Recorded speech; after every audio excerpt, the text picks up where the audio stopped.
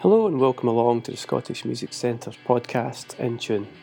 I'm Keith Beattie and today I'm joined with drummer from Frightened Rabbit and founding trustee of Tiny Changes, Grant Hutchison. How's it going, Grant? Good, thanks. Yeah. Magic, man. Are you coping?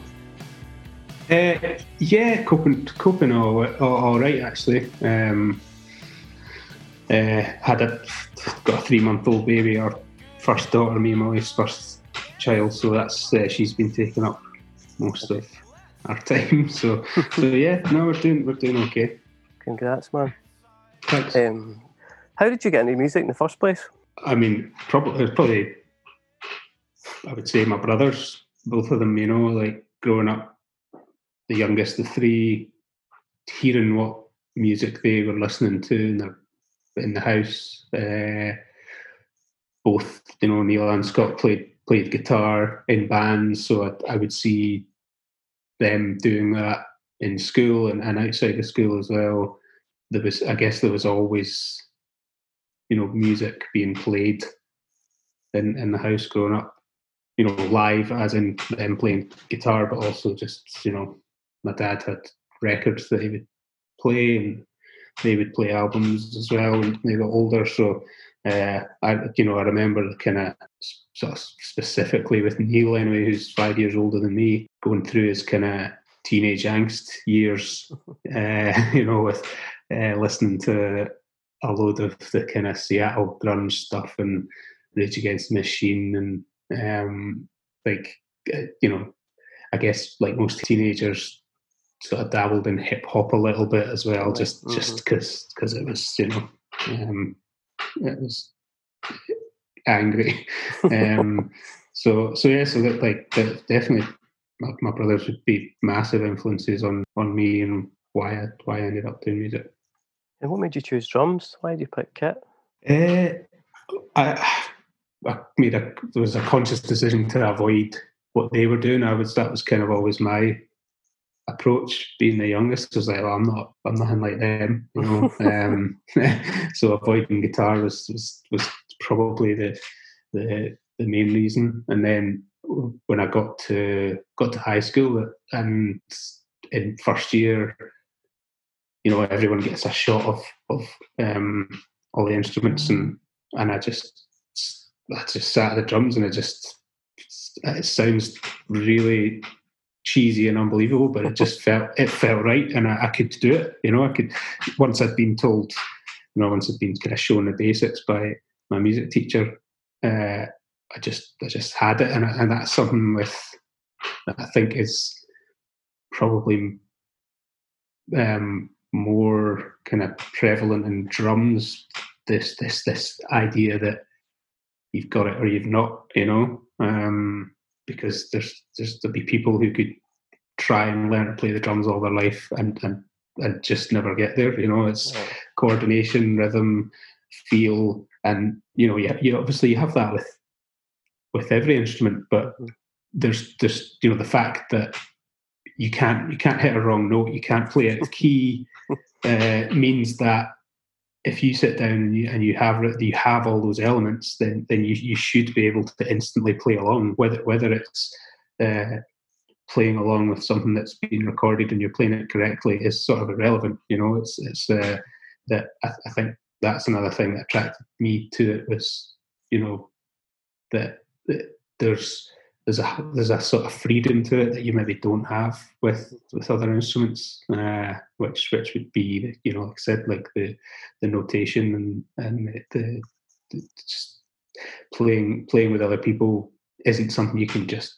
sit down and do right away, you know. Sure, I totally get that. Yeah. And was Frightened Rabbit the first band you were in, or were you playing other bands before that? I mean, I had a band at school. But we were mainly doing covers, you know, like growing up in the Borders, where, you know, there are no sort of actual live music venues aside from, you know, town halls and pubs and things, but there's no dedicated live music venues. So touring bands don't stop off in the Borders, you know. So we'd be travelling up to Glasgow or Edinburgh to see gigs. So, you know, when we were growing up, playing songs at these gigs in the town halls that were organised for young bands, it was covers that people wanted to hear, you know. So, like I say, we did a few of our own, but they were kind of like, you know, they were total school project songs, and it was good, and it was a good way of learning how to create songs, or maybe more appropriately learning how not to do it. But no, right now it was you know, it was the first band certainly that I was in where I, you know, it felt like it could or would be a real thing, you know. Was that quite organic, the way you found yourself in the band with Scott? Was it quite an organic thing? Yeah. Well, yes and no. I mean, we didn't play together growing up, you know, so there wasn't this this thing where we'd always had this musical connection.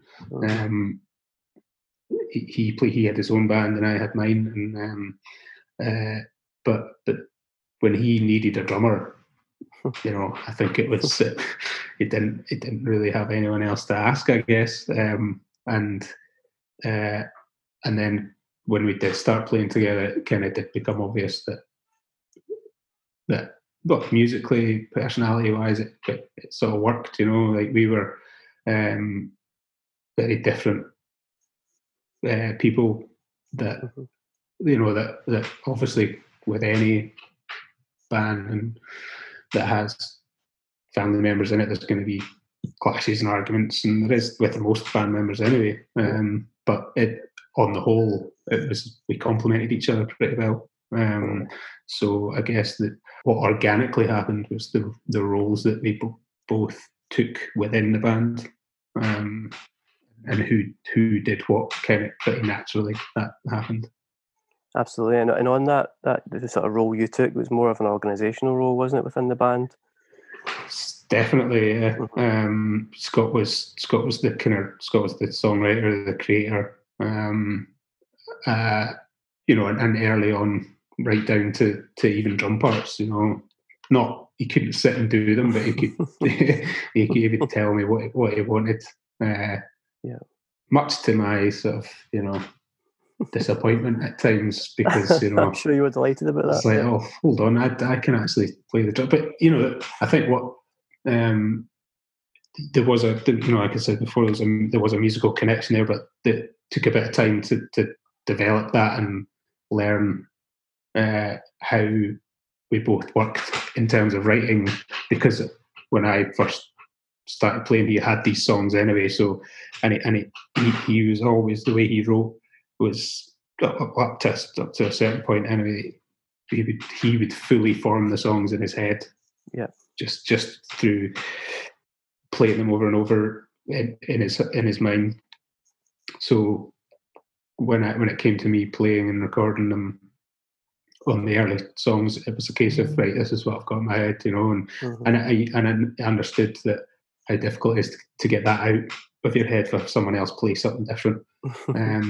So in terms of our roles, he was the creative writing one, and then I kind of took on this role of, I guess, what a manager would probably do, you know, because no one else is doing it for you, you know, and you don't want to pay someone when all you're getting is 40 quid and a slab of beer for a gig, you know. It doesn't go very far. So I was definitely more on the kind of organisational, logistical management side of it, which is, you know, I enjoyed that, and Scott didn't, so it totally made sense.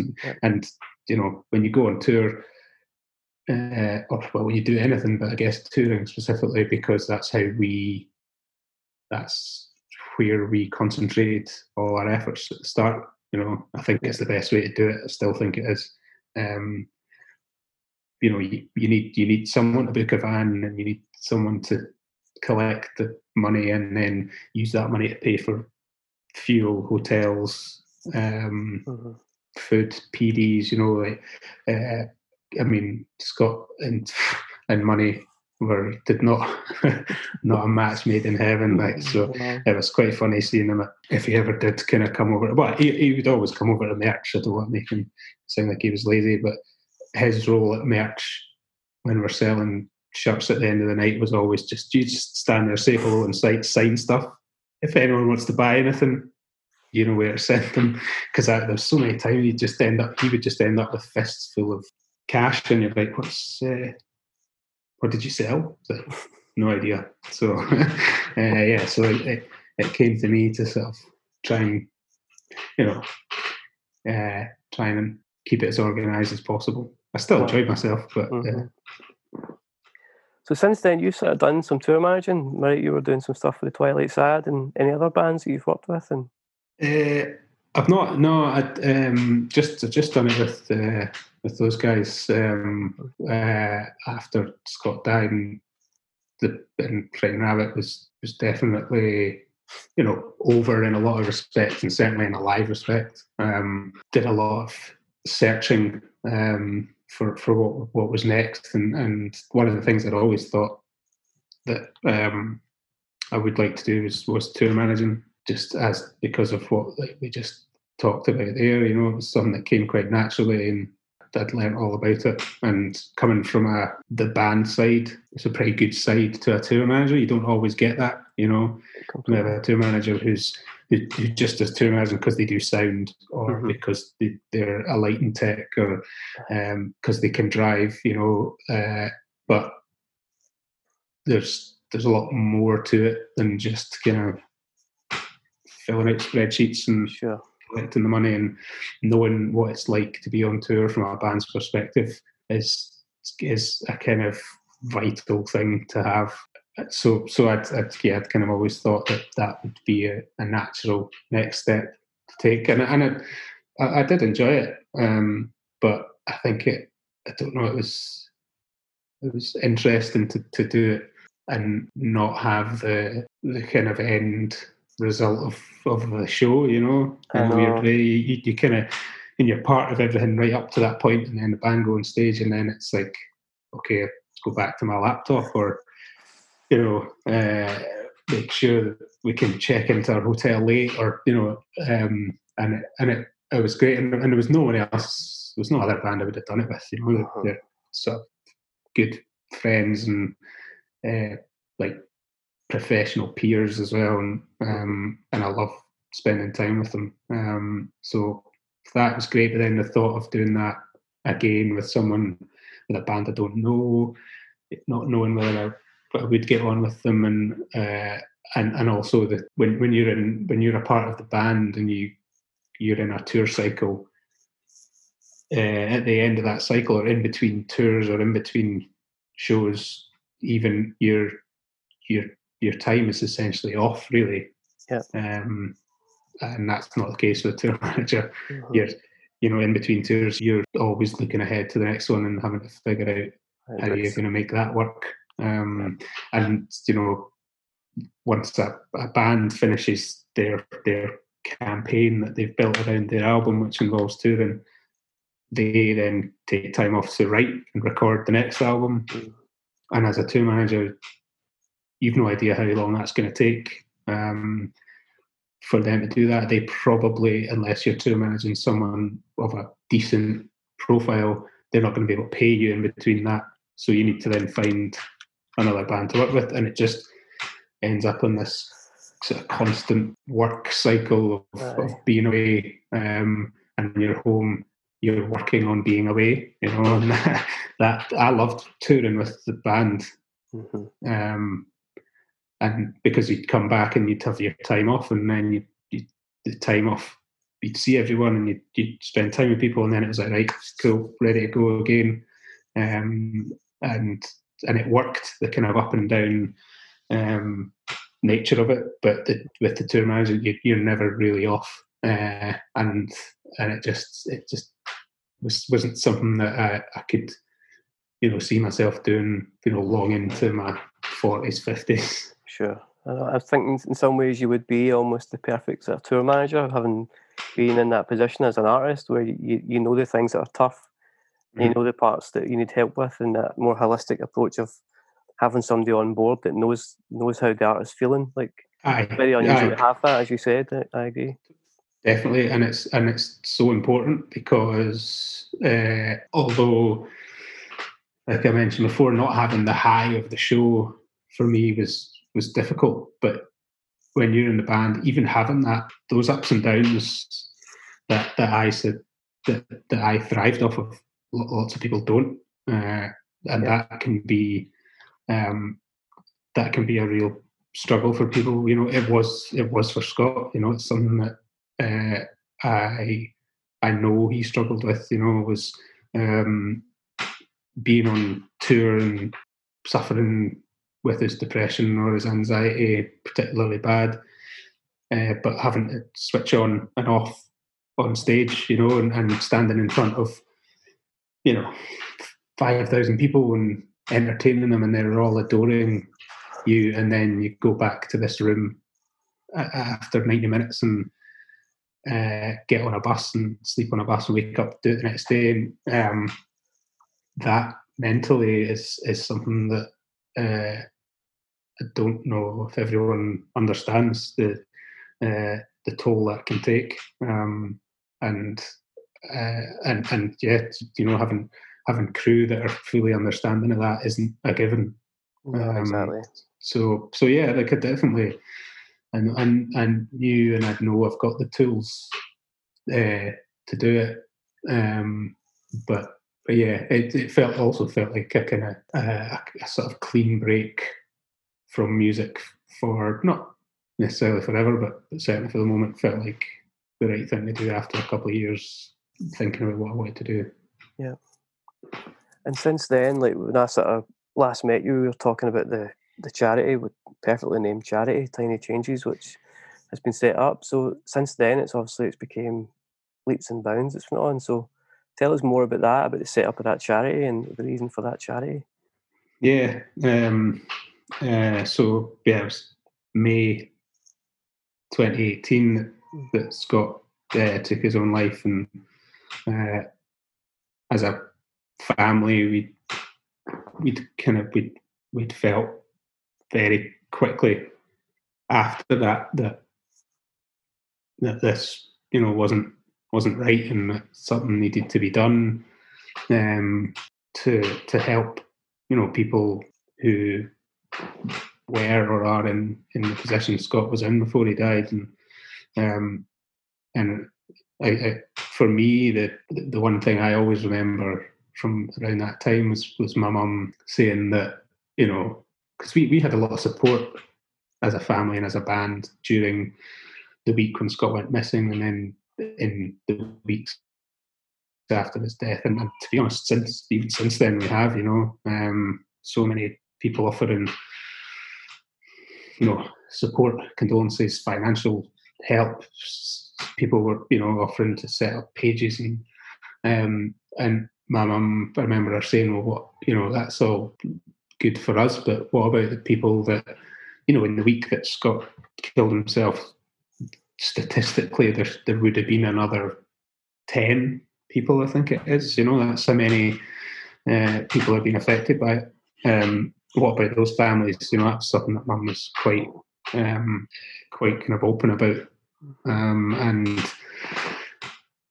it's true. You know, there's so many people affected by it every year, and they don't have thousands of people around the world offering them help, but it doesn't devastate a family or a community any less than it did ours. So yeah, so we knew straight away we had to do something, and also that, you know, we had a kind of platform and a voice that we had to use, and you know, after a while, you know, we would set up a charity, and that charity would be a mental health charity, and that eventually we'd decide we would focus on children and young people, thinking that that's where the most impact could be made.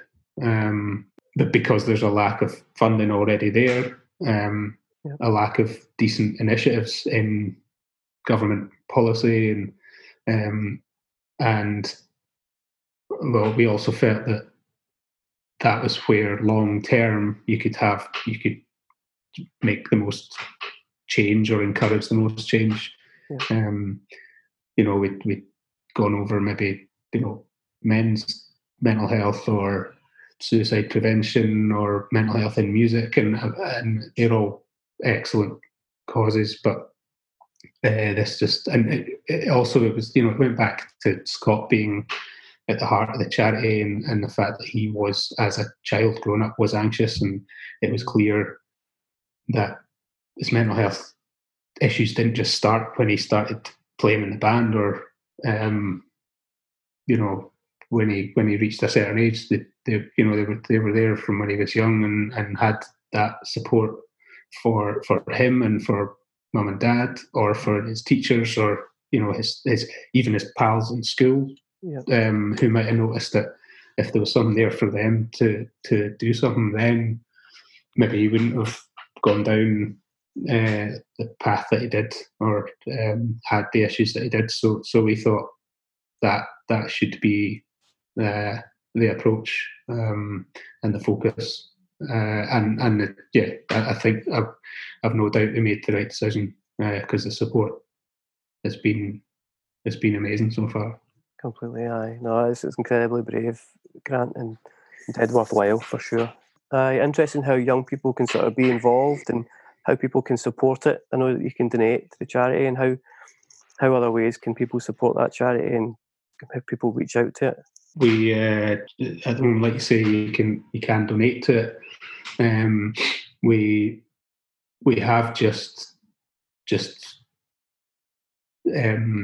ran an application scheme for COVID-19 specific emergency kind of relief fund, which all the kind of successful applicants have just been informed this week.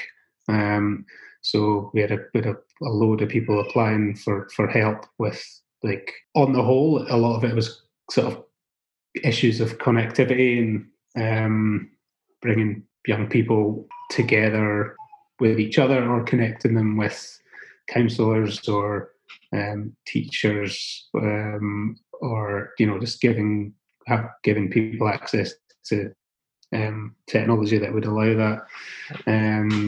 So we'll be announcing everyone pretty soon that benefited from that, and that ended up kind of pushing back slightly our original launch of our grants program, which was going to be sort of more general and not related to coronavirus. But that'll still be happening in, I think, the end of this month. So that's going to be a similar process where you can apply for a small grant of up to £5,000 for either a new idea that you have, or an existing initiative that either needs more funding or has run out of funding, and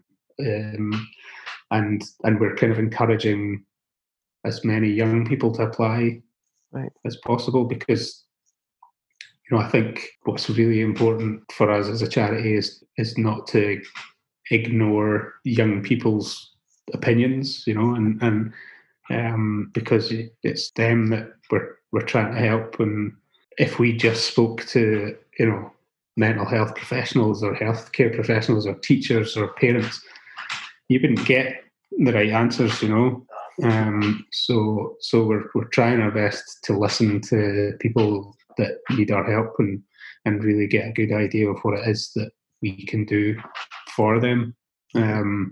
So that's the next way that people can get kind of actively involved, and just we can be contacted on social media and through the website by anyone who really wants to speak to us about an idea they might have. We're not the Samaritans in that we're offering advice and services directly to people with mental health issues, but we're open to hearing what people think could and should change, and if someone has an idea for that, and it maybe doesn't fit into the small grants, then there's no reason why you can't just give us a shout. because we want it to be as accessible as possible. And initially the small grants program that we're launching, it will be focused on a certain area of Scotland, but that's purely because it's our first one, and we felt like we needed to kind of limit it just so that we got it right, But as I say, if you feel like you're something that we could help with, or you've got an idea, or there's something you want to talk about, about a project or an initiative, then just definitely let us know. That's brilliant. Cool. And also the stuff you've been doing within us with Music Plus has been exceptional. Some of the mentoring you've been involved in has been brilliant. Yeah, it's been great. Especially like the band that I think I had put you in touch with, I've been so super chuffed. Like, you went way over and above, Grant, like going to a sound check and all that and helping them out, and they were over the moon with the help you gave them. Yeah, I know, it was great. I really enjoyed. I enjoyed doing the drum tuition, with one-on-one. But the band experience was with Mallrats was brilliant. Like, it really, it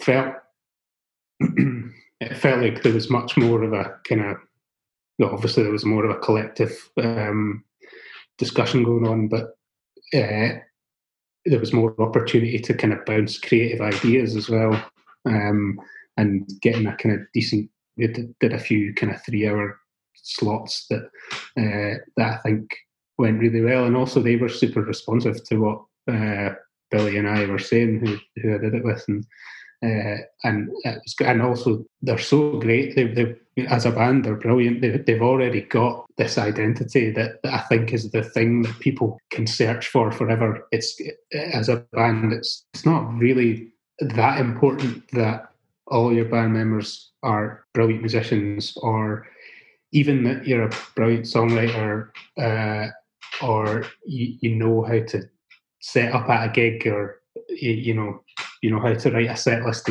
These things you can all learn, but the one thing you can't learn is who you are. You already are that person or that band, and they have that, and I feel like they know it as well.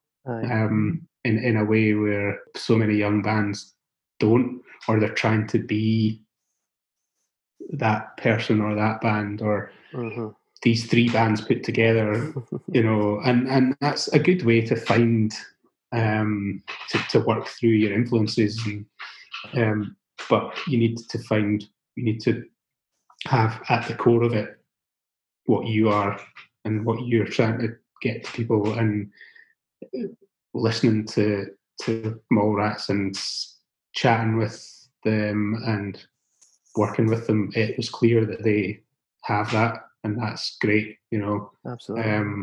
And to be able to start off with that, and then work on everything that comes around it is a perfect position to be in. Well, it was so good to have you involved with them, and they were delighted to have you.